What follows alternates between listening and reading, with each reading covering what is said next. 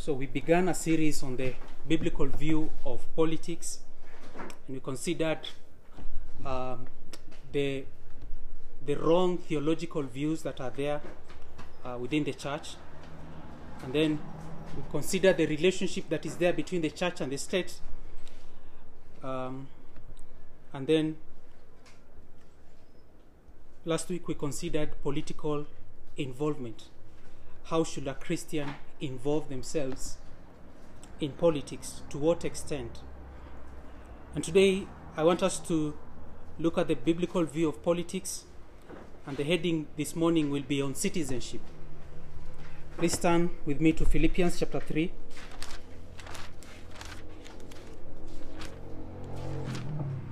Philippians chapter 3 verse 20 and 21. Someone can read that.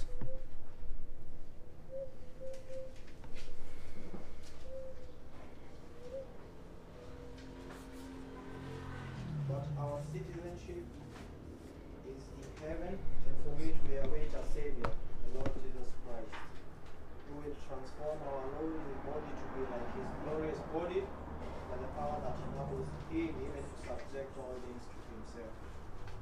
So we know clearly that Paul was a Roman citizen, but in his letter to the Philippians, he says he's a citizen of heaven. So did Paul value his Roman citizenship? The answer is yes, especially when you read the book of Acts, when he uses his Roman citizenship to defend himself so that he's not flogged. And so our citizenship, our commonwealth to which we belong, is in heaven. 1 Peter chapter 2 verse 11.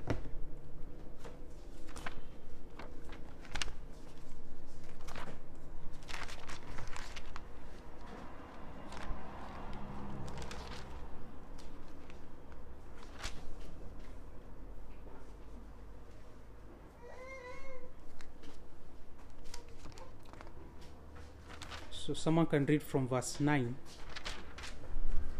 From verse 9, 1 Peter chapter 2, verse 9 to 11.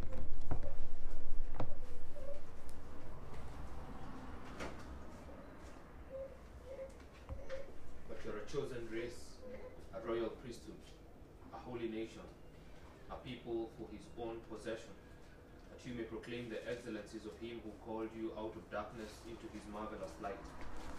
Once you were not a people, but now you are God's people. Once you had not received mercy, but now you have received mercy. Beloved, I urge you as sojourners and exiles to abstain from the passions of the flesh, which wage war against your soul. Thank you. So this is one of the examples in 1 Peter where the saints are referred to as sojourners and exile. So throughout this book, if you read, Christians are called aliens, strangers, sojourners. And so when we talk about citizenship, the first thing we really need to assert without any ambiguity is that we are citizens of God's kingdom more so than anything else. That's the first point as we consider citizenship. We are citizens of God's kingdom more so than anything else. As Christians, that is something that should be very crystal clear to us. We are citizens of God's kingdom before everything else. And so, as we try to define what it means to be citizens of God, I like to define it under 3 points. The first point is our primary citizenship is in heaven. Our primary citizenship is in heaven. In heaven, the kingdom of God. The Bible says that God has delivered us from the domain of darkness and has transferred us to the kingdom of His beloved, Colossians 1:13. And so our primary citizenship in heaven takes precedence over our earthly citizenship. And our heavenly citizenship takes precedence over every other kind of loyalty we have here on earth. And so our citizenship in heaven relativizes puts all other loyalties in subjection to it. Because for a Christian, whatever country he may belong to, whatever citizenship he may belong to, citizenship in heaven does not erase the citizenship we have here on earth. Rather, citizenship in heaven makes our citizenship here on earth to be absolute. And that's why, for example, we don't have a Kenyan flag here in church. Because putting a Kenyan flag here, it will send the wrong message. Because there are no two equal loyalties. We have one supreme loyalty, and that is to our King, who rules his kingdom. There is no loyalty except to our Lord Jesus Christ. And so all other loyalties are subject to the loyalty of Jesus Christ. And so our citizenship in heaven comes first. And then secondly, to define what it means, we have a distinct worldview. We have a distinct worldview. And so just as Paul was a Roman citizen, we are Kenyan citizens. But we must view our citizenship through a biblical worldview. I'm a Kenyan citizen, but because I'm a citizen of heaven, I view my Kenyan citizenship through the lens of biblical worldview. So there's no division between citizenship in the kingdom of God. I don't have a view that I'm a citizen of God's kingdom, and so I operate under certain ethics when I am operating under a citizen of God's kingdom. And then maybe tomorrow I'm a citizen of Kenya and I operate under different ethics. No. We view our citizenship here in Kenya through the lens of God's word. And so our citizenship in heaven should dominate every act of our citizenship on earth. So that when you go to vote, you're voting in the voting booth, you go there as a Christian. You involve yourself in politics as a Christian. And so we are citizens of God's kingdom more so than anything else, and it means our primary citizenship is in heaven. It means we have a distinct worldview. And then thirdly, it means that our ultimate hope is not in our country, but in heaven. Our ultimate hope is not in our country, but in heaven. Let's turn to Hebrews chapter 11, verse 13 to 16.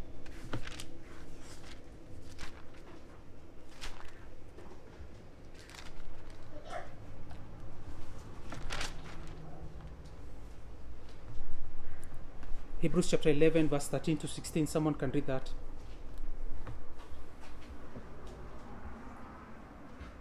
Hebrews 11, verse 13 to 16. This all died in faith, not having received the things promised, but having seen them and greeted them from afar, and having acknowledged that they were strangers and exiles on earth. For people who speak thus make it clear that they are seeking a homeland. If they had been thinking of that land from which they had gone out, they would have had the opportunity to return. But as it is, they desire a better country, that is, a heavenly one. That therefore God is not ashamed to be called their God, for he has prepared for them a city. So it's talking about the believers in the Old Testament. And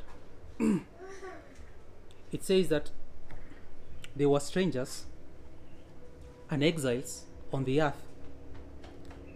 And then it says, for example, Abraham saw the promised land which God had given him. And that promised land, though it was a land flowing with milk and honey, it was not his ultimate home.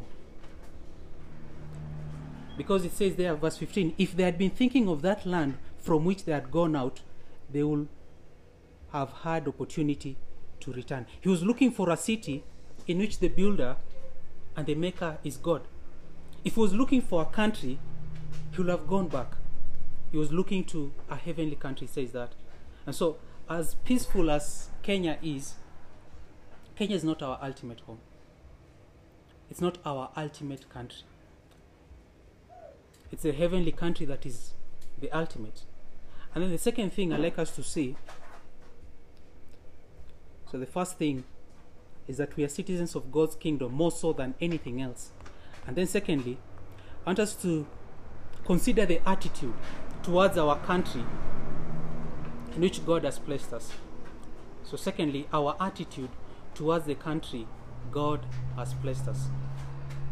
So if we are citizens of heaven, what is our view towards how we ought to rightly see our earthly country? We are not people who say that this life does not matter. We don't say that all that matters is heaven. Yes, heaven is our ultimate home, but you realize that God has placed you here on earth for a purpose. So we are not of the mindset that we do not care about the culture in the world. So what is the right perspective of this present country that God has placed us? And so I'd like us to look at two passages, Acts chapter 17.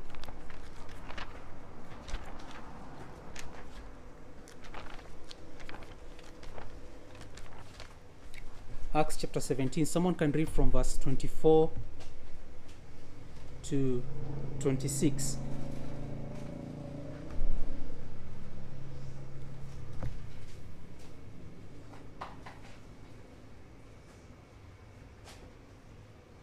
Acts 17, 24 to 26. Acts 17, 24 to 26. The God who made the world and everything in it, being Lord of heaven and earth, does not live in temples made by man, nor is he served by human hands, as though he needed anything, since he himself gives all mankind life, bread and everything. And he made from one man every nation of mankind to live on all the face of the earth, having determined allotted periods and the boundaries of their dwelling place. Yeah. So verse 26 there, speaking of God, and he says that God made from one man every nation of mankind to live on all the face of the earth, having determined allotted periods and the boundaries of their dwelling place. You know what that means? It means that God is sovereign over the boundaries of the nations. He's not only sovereign over the boundaries of the nations, but he's also sovereign over the habitation of the nations. And so did any one of us, before we were born, maybe while we were in the mind of God, did any of us put in a request to God that you wanted to be born in the US or in the UK or in Canada or in Somalia or in the Arab world? None of us got to choose the place of our birth. God is absolutely sovereign. And so, if God chose for you to be born here in Kenya, I believe you should be profoundly grateful, because if you look at the nations around the world, we are not the greatest nations, but we have so many privileges that other people in the world do not have. And so God has determined those boundaries, those habitations. Whether you are born here, whether you'll migrate to another country, the point is, where you are, the sovereign decree, God has sovereignly decreed that you be present there. And so often we have little appreciation of the privilege of being born in this nation. Second passage I'd like us to see is Jeremiah 29.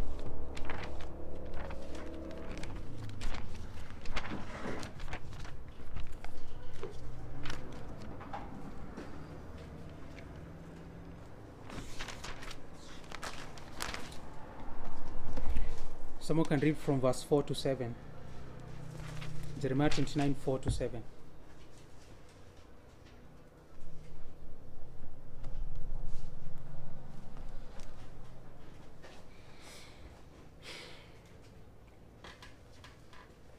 Jeremiah 29, 4 to 7.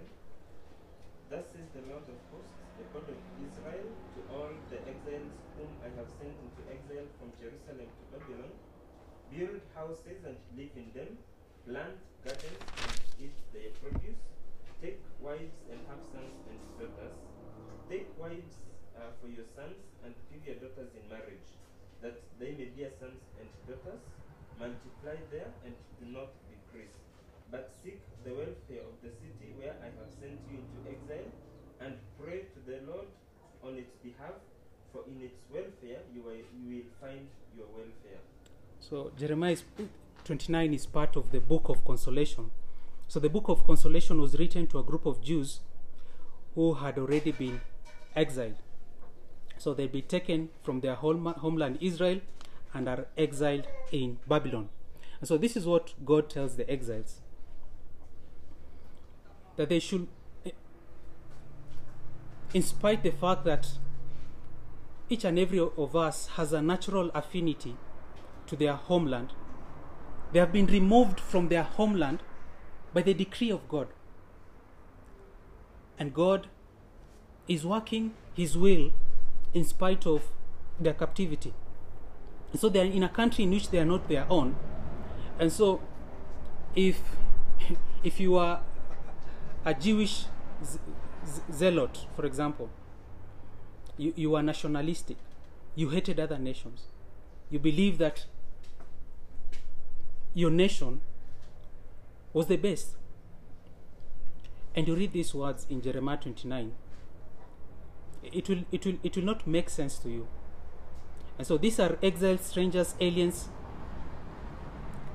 and God is telling them in verse 7, but seek the welfare, the shalom of the city where I have sent you into exile, and pray for the Lord, and pray to the Lord on its behalf, for in its welfare, in its shalom, you will find your shalom.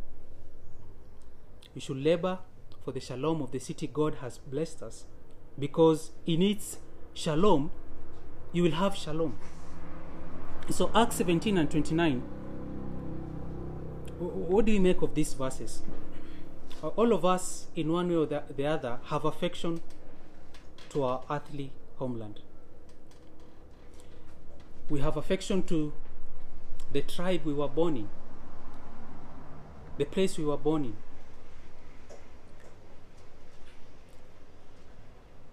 We have a natural affinity to be patriotic. And we must acknowledge that it is God who has put me there. God, by His grace, made me a citizen of Kenya.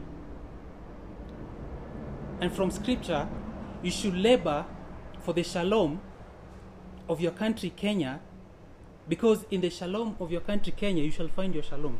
You shall find your welfare. And so, we're not pietists who deny the goodness of this present world. We don't have the worldview that says that this world is full of junk and our only hope is heaven. That's not the way we should view the world. We should have a biblical view of this world. And so, in spite the fact that the world to come is tremendously greater than this world, this present world is still a blessing to us. This world, though it is filled with war and misery, there are a lot of blessings, there are a lot of joys and happiness. And so this present world is worthy of our care, since it is the very nation God has placed us. And so we should labor for God's glory, for the good of our neighbor, for our children, for our children's children. In spite of this crisis that we have as a nation, do you realize that this is the country in which, if the Lord tarries, your grandchildren will live here. Your great-grandchildren will live here. And so for the love of my neighbor, for the love of my family, I should seek the good of my city, of my town in which I live in. But we have to see it first spiritually and then earthly. And so it is right for us to love our nation, to see it as a blessing from the Almighty God. And then thirdly, what should love for the country look like? What is biblical citizenship? How should we love our country? And the first thing is we must have a sense of gratitude for the blessing God has given to that country. We must have a sense of gratitude for the blessing God has given to that country.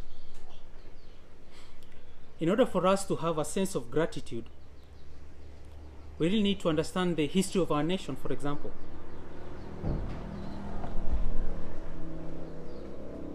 If you compare the life 100 years ago in this country and what we have right now, it should give you a sense of gratitude. There is freedom, there's religious liberty, there's Bill of Rights, the separation of the church and state.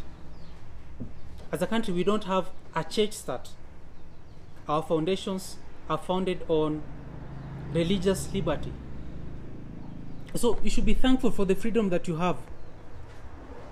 You should not wait when the freedom are taken away for you to appreciate the freedom that you have. Thanks be to God, we are not like China, like Russia, where there is no freedom, where there is socialism and communism. And so you look at our history as a country, not everything is good, but you should be thankful to God that our country did not go as other countries. The second thing to help us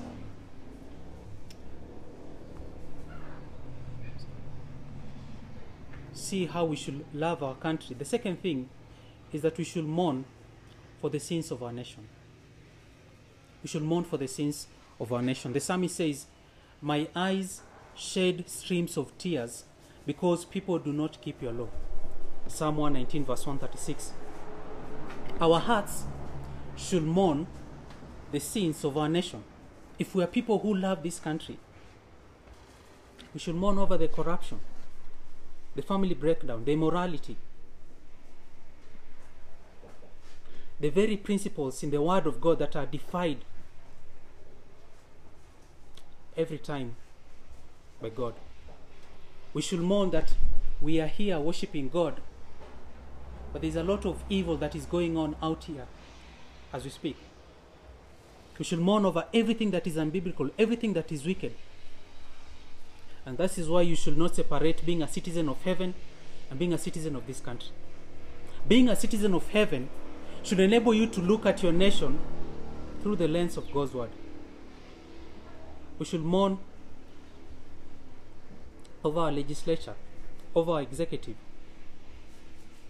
The decisions that they make will affect you, will affect your children, will affect your grandchildren. So if you love your country, you cannot help but mourn for the sins of your country. And so what does the love of your country look like? You must have a sense of gratitude for the blessing God has given you in that country. You should mourn for the sins of your country. And then you demonstrate the love to your country by submission to authority. Romans chapter 13. Please turn there.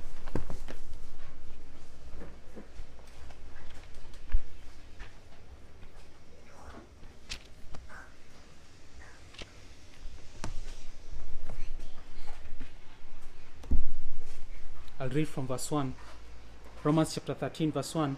Let every person be subject to the governing authorities, for there is no authority except from God, and those that exist have been instituted by God. Therefore, whoever resists the authorities resists what God has appointed, and those who resist will incur judgment.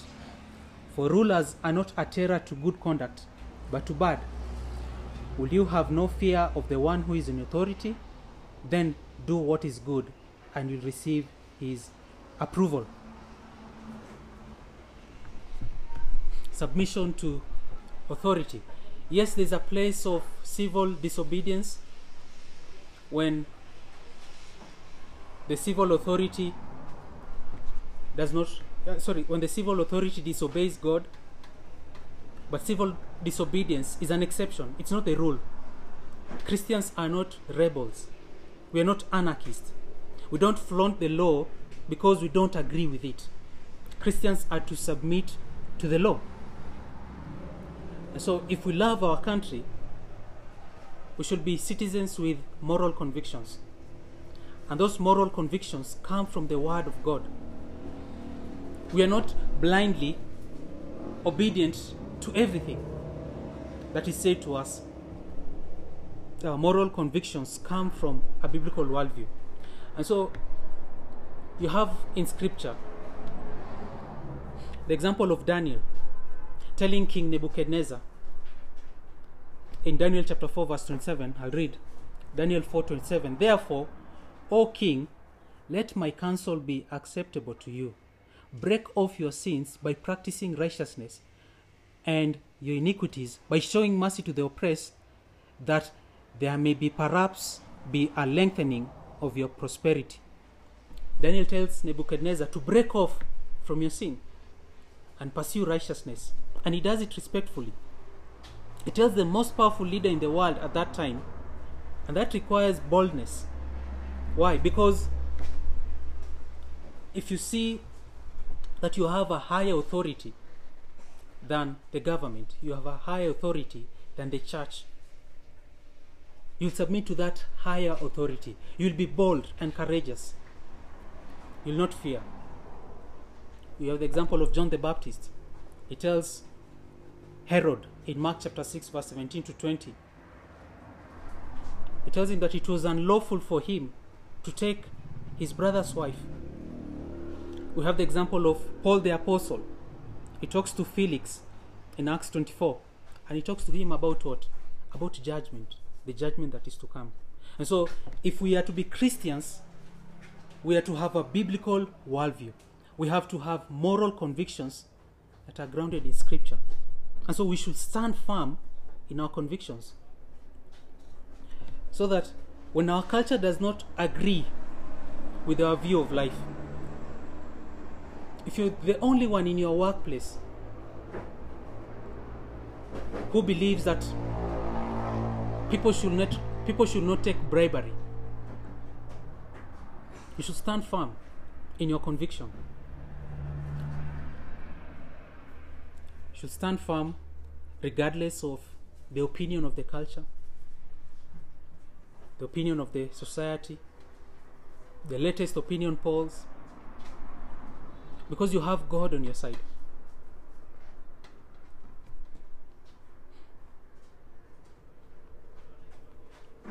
So we are to believe the Bible. We have no choice but to believe in the written word of God.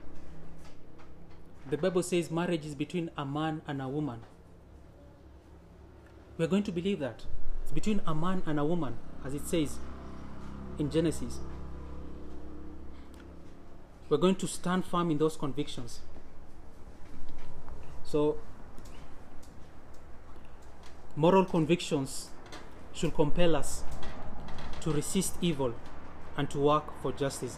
The fourth way in which we are to love our country is to be a citizen of moral influence. To be a citizen of moral influence. So you're not only a citizen of moral convictions, you're a citizen also of moral influence. You're the salt of the world. You're the light of the world. The salt meaning you're a moral preservative. The light means that you illumine the light of the gospel. And so we are a shining light, as Colossians says, in the midst of a crooked and a twisted generation. And sadly, this is an area in which I believe many Christians do struggle. We struggle to exercise an influence, a moral influence in the place where we are in. We fail to fight corruption. Sadly, Christians partake in bribery. We ought to be of moral influence for good. as much as we have our civic duty, we have a moral responsibility to God. And as we've seen, there's no distinction. It's my Christianity that shapes my civic life. It shapes my civil conviction. It shapes my civic influence. It's my Christianity that makes me want to have an influence in this world, an influence in this nation. So allow me to ask you, what other ways do you think you can be a citizen of moral influence? What examples do you think, as a citizen of this country, you can have a positive moral influence on the society?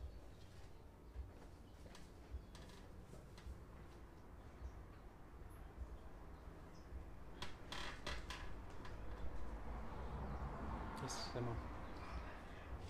For they that are employed, they could exert themselves in or conduct themselves in an honored manner in their jobs. For example, not taking bribes, being hardworking, caring and cooperating with others appropriately. I think that they can have a moral influence on their colleagues in terms of the nation. Yeah. So having a moral influence in your workplace, for example, as Simon is saying, being a hard worker, being punctual at work.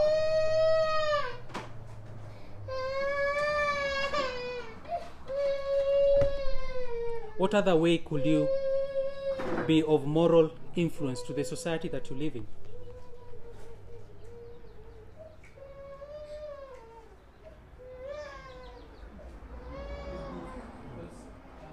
Looking for opportunities to share the gospel with the people who are around you, so that when they are saved, you know that God will work in them and transform.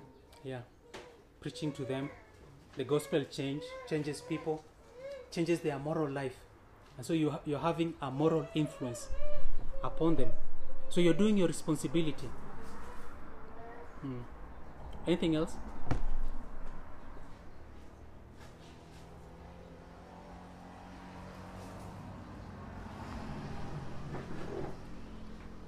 Yes.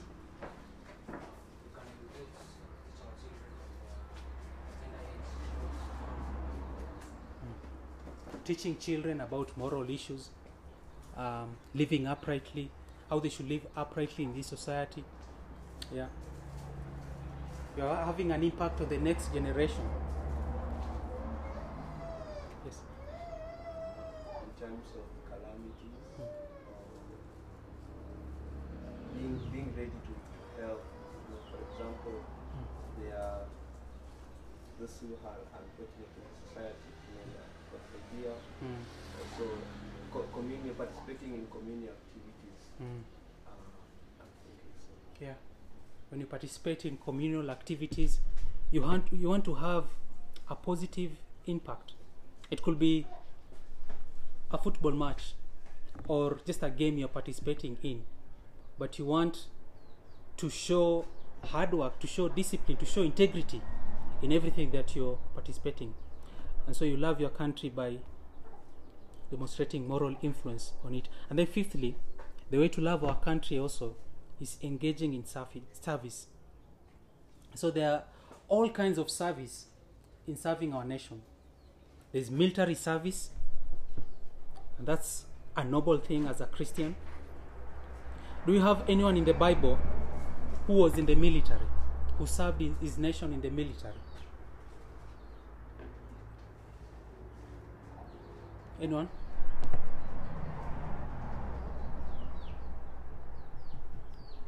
Yes, David is a paramount example. Yes, anyone else?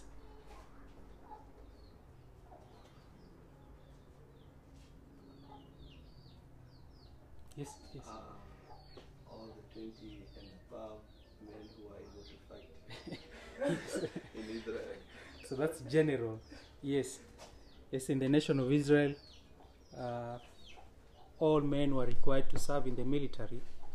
unless maybe you are not, you are paralyzed or you had other physical incapacities. Another example is Gideon, for example. So we can serve our country in the military service, we can serve our country in the political arena. This is a valid means of serving your country. So in scripture, do we have Christian politicians? Politicians who are saints, who are biblical?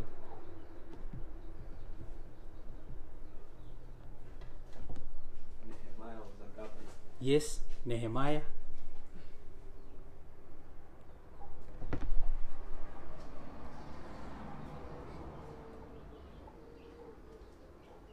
We have the example of Daniel. Daniel approaching, Daniel was second in command, and he approaches Nebuchadnezzar, telling him of his sin. We have the example of Joseph. These people were high up officials, and they served with honor and distinction before God. Clearly, it's hard to believe that there could be political service for the glory of God. And that's because we distrust our politicians. There's a lot of wickedness in the political arena, and it's easy for us to cry and to whine. There's corruption, and fail to engage ourselves in political service to our nation. We have other examples of police officers, teachers, nurses, doctors. Many are devoted for the service of their country, and many have made an impact on their country. So before we look at the sixth point, praying for our country, anything you'd like to ask or say, or make a comment on?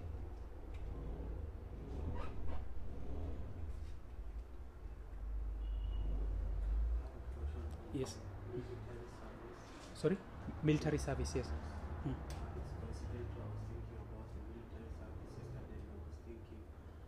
Are military men able to meet the obligation of being faithful workers and maybe church activities and at the same time serve in the military? So, how are fathers who are in the military able to do their Christian obligation to their children, to their wives?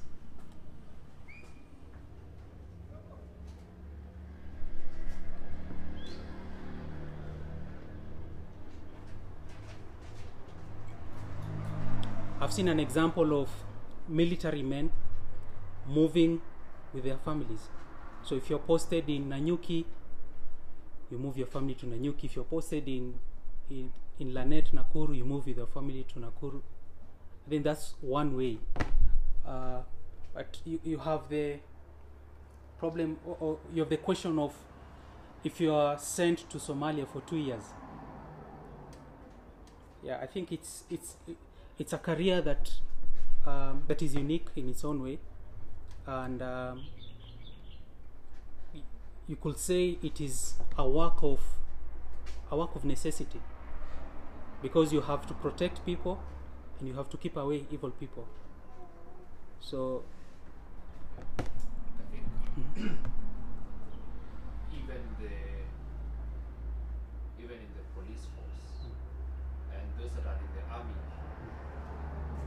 it's not as though when they go to, say, Somalia, there are no Christians there. So you find the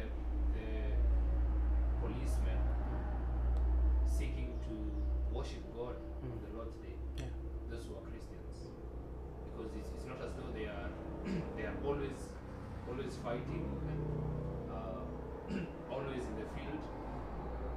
And then I think it's important to say that they also have, when they go to a place like Somalia, they're not there for the entirety of the 2 years. They are sent home for a while, then they go and stay with their families, and then they go back. Yeah. And then because of the nature of that job, its uniqueness,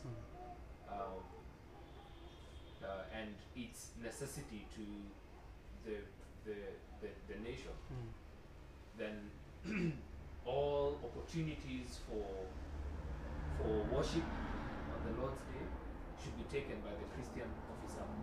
All opportunities for being with his family, whether physically or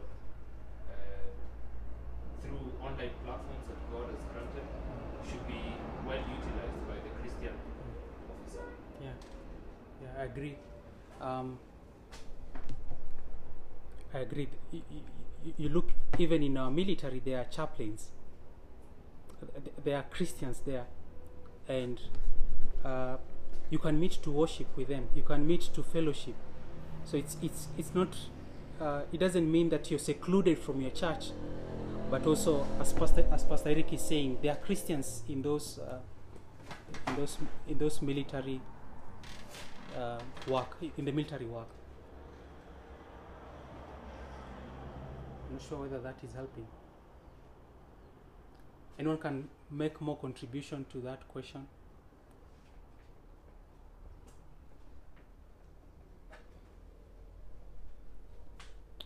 Okay, we could look at the sixth thing. How do we love our country? We love our country if we pray for our country. So is there a biblical warrant for you to pray for your country? Is there a biblical warrant?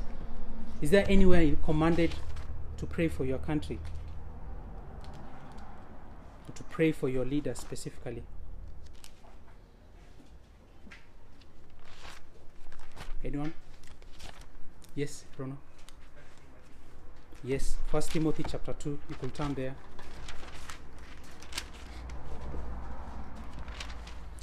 1 Timothy chapter 2, verse 1 to 4. You could read. First of all, then, I urge that supplications, prayers, intercession, and thanksgiving be made for all people, for kings, and all who are in high positions, that we may lead a peaceful and quiet life, godly and dignified in every way. This is good, and it is pleasing in the sight of God our Savior, who desire all people to be saved and to come to the knowledge of the truth. Yes. So we show our love for our country if we pray for our country. And one way of praying for our country is to pray for our leaders. That's the first thing there. We pray for our leaders. We pray for kings and rulers. And the Bible says here that what might happen so that we may lead, verse 2, we may lead a peaceful and quiet life, godly and dignified in every way. So pray for your leaders. Pray for those who are in authority over us. Pray for our president, our deputy president. We pray for the president we like. We pray for the president we don't like.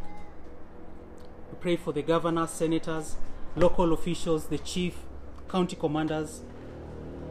Pray for people God, in His providence, has placed in position of authority. And so we pray for our country if we pray for our leaders. And then secondly, we pray for our country by making prayers of confession and repentance. I pray for my country by asking God for forgiveness. There are national sins that we as a people of God need to confess. So you read Ezra chapter 9, you read Nehemiah chapter 9, you read Daniel chapter 9. Those are prayers of a nation made by men on behalf of the nation of Israel. And so we should be confessing the sins of our nations, and we should be repenting. And then thirdly, another way to pray for our country, this is a bit controversial, is to pray imprecatory prayers against evils. Is to pray imprecatory prayers against evils. You probably heard of imprecatory psalms. These are psalms in which the psalmist calls on judgment against God's enemies. And for the most part, churches have ignored these psalms. Some people feel that these psalms are not biblical. Some are embarrassed to read them publicly.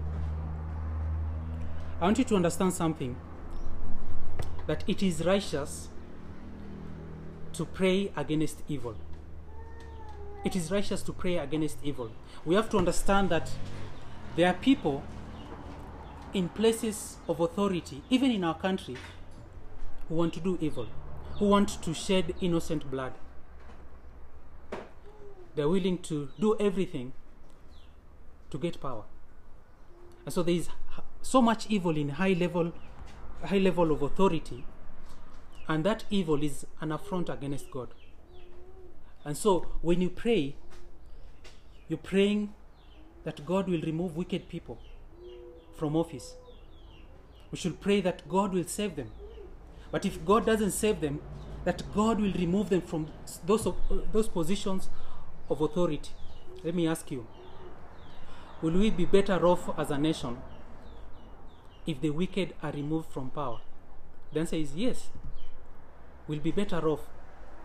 So there's a way we should pray the imprecatory psalms. Yes, we pray that we desire that they may be saved, but if they are wicked, that God will remove them from those positions of authority. And then fourthly, we pray for our country by praying for the advancement of God's kingdom. We pray for our country by praying for the advancement of God's kingdom. In Romans chapter 9, verse 1, Paul says, I'm speaking the truth in Christ, I am not lying. My conscience bears me witness in the Holy Spirit that I have great sorrow and unceasing anguish in my heart, for I could wish that I myself were accursed and cut off from Christ for the sake of my brothers, my kinsmen according to the flesh. You see, Paul had this burden for his people, that if it were possible for him to be cast away, for him to be accursed, for him to be separated from God eternally, just for his people to be saved. We should be praying that God will bring an awakening to our nation, will bring a revival, that this nation,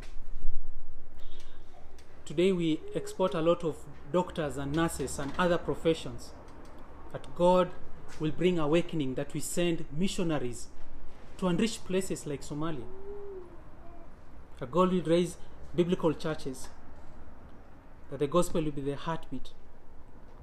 And so we need to be on our knees more and more, because we know that our only hope is God. In the 1720s and 1730s, England was on the brink of collapse, virtual collapse. There was moral degradation, there was abuse of children, young children were put to work. It was a nation on the brink of collapse. And do you know what saved it? It was the great evangelical awakening of Whitefield and Wesley. You see, God spared that nation because of the awakening.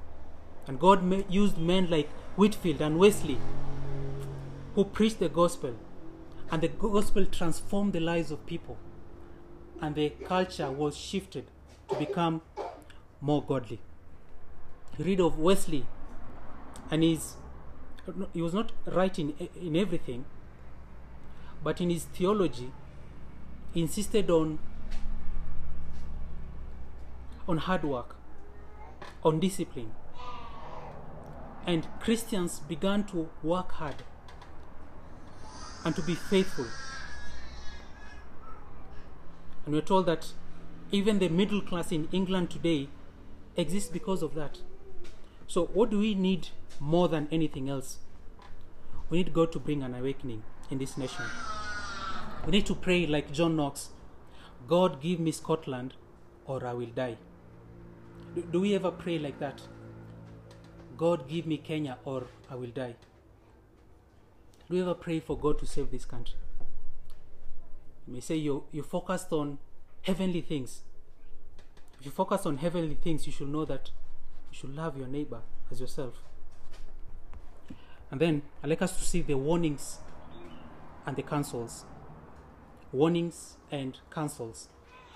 And so my first question is, can I love my country too much? Is it possible for you to love your country too much? And the answer is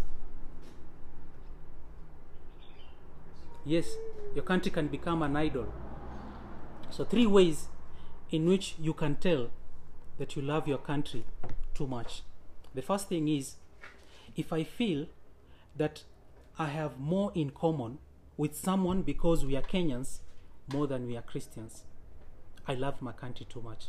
If you're a Christian and you feel that you have more common, you're more common with a Christian in Somalia more than a pagan who is in Kenya, it shows that you do not love your country too much. As a Christian, you should seek to find a deeper common bond with a Christian who confesses Christ in Uganda more than your fellow colleague who is a pagan. So shared common cultural values, they are all fine, they are all good. But if you're a person who gravitates towards people because they are simply Kenyans more than you gravitate towards believers, you love your country too much. John Piper says, never feel more attached to your fatherland or your tribe or your family than you do to the people of Christ. Everyone who is in Christ is more closely and permanently united to others in Christ, no matter the other associations, than we are to our nearest fellow citizen or party member or brother or sister or spouse. Oh, how many horrible indignities, injustices, contradictions of Christianity have been perpetrated because believers have failed to realize this. We are more bound together with other believers, no matter their ethnicity or their political alignments or their nationality, than we are to anybody in our own fatherland. End of quote. Then secondly, we're able to know we love our country more than we should if my concern for my country eclipses the concerns of other nations in terms of missions and the persecuted church. So if you care so much about your country more than caring about the Christians in Nigeria who are slaughtered, you hear of villages of Christians being wiped out. If you care too much of your country more than you care for those Christians, you love your country too much. If you care too much about your country and fail to recognize the Christians who are persecuted in Korea, in China, the kidnappings, the rapes, you love your country too much. And then thirdly, this is meant to pierce you. The third point, if political issues consume me and squeeze out the means of grace. If political issues, yes, it's a political season, we should follow the elections, but if you watch the elections and you follow what is going on in the political arena at the expense of your means of grace, and you presume that that is nationalism, that is patriotism, that it is okay to substitute that for real spirituality. You see, there are Christians who are so much consumed with the political world, they have no time for the means of grace. They don't read their Bible. They don't come to church. They don't pray. You see, it's better for us, it's better for you to tell us a lot about the book of Jeremiah than to tell us what is happening right now in the political stage. So, should you be informed of what is happening in the political arena? Absolutely. But that should not supersede the love for the country. The love for God. And then, lastly, what of Christians who disagree with each other politically? So, what of Christians who disagree with each other politically? This is not a moral issue. This is a political issue. I don't think there's a room for Christians, for example, to support a leader who promotes for example, the LGBTQ agenda, for example. If we are Christians, we should not disagree on moral issues. If we are Christians, we should disagree probably on political issues. So, for example, you have Simon the Zealot, the disciple of Jesus Christ. He was a Jewish nationalist who hated Rome. He hated everything about Rome. He was the most anti-government person you could get. And then you have Levi, the tax collector. Guess who he worked for? He worked for the Roman Curia. You could imagine, within the disciples of Jesus Christ, those two were extremes. Because one was seen as a traitor, and the other one was seen as a nationalist. But Christians, we should have charity. We should have a latitude with those who disagree with us politically. I know it's hard,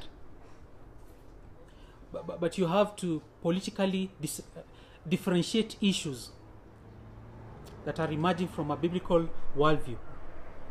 But there are political issues that are a hot potato, that we are not always on the same page. And so, what if you get really angry with the state of your country? If we are saddened by the state, by the direction of our country, what leaders are doing to our country. I'll read a quote here by Robert Dabney. He says, "When angry passions rage in every heart, dividing brother against brother in Zion, when unscrupulous haste precipitates multitudes into words and acts of injustice and wrong, agitating and defiling their own consciences, and provoking the whole tumults of resentment on either side, what room is there for the quiet and sacred voice of the Holy Spirit?" It has been remarked by wise historians that a time of political convulsions is a time of giant growth for all forms of vice. And just to that degree, it is a time of barrenness for the Christian graces. So, when you are angry at the state of your country, you are anxious, what should you do? You should remember that God reigns. He absolutely in control. He's the king. There's not a single thing that will happen outside his will. That is why the sovereignty of God brings you peace. Sometimes it doesn't make sense why God will allow some things to happen. But we should be reminded that God reigns. Even in the midst of chaos and confusion, everything is unfolding according to his counsel of his will. And everything is to his eternal purpose. And you should not be afraid. When you are afraid, Philippians 4:6 says, "Do not be anxious about anything, but in everything by prayer and supplication with thanksgiving, let your request be known to God." When you're anxious and angry, pray to God. Pray and trust his sovereignty. So everything may be falling apart, chaotic, violent, but you look to God. You look to God because this world is passing away. And so as Christians, how do we show our love for our country? By being thankful to the country God has given us, firstly. Secondly, by mourning for the sins of our nation. Thirdly, by submitting to authority. Fourthly, by being a citizen of moral influence. Fifthly, by engaging in service. Sixthly, by praying for your country. How do you pray for your country? You pray for your leaders. You pray for, you offer prayers of confession and repentance. You pray imprecatory prayers against evil. You pray for the advancement of God's kingdom. Heaven is our ultimate hope, and we must realize that every sphere of life, everything is under the lordship of Jesus Christ. Amen. Let us pray. Father, we thank you for your word this morning. We pray that these truths will be firmly built up in our hearts. Help us to have moral convictions about godly things. We pray that you will help your people to see that as much as we are citizens of heaven, you have placed us here on earth for a purpose. And we pray that you will enable us to love our country in the way that we should. These things we pray in Jesus' name. Amen.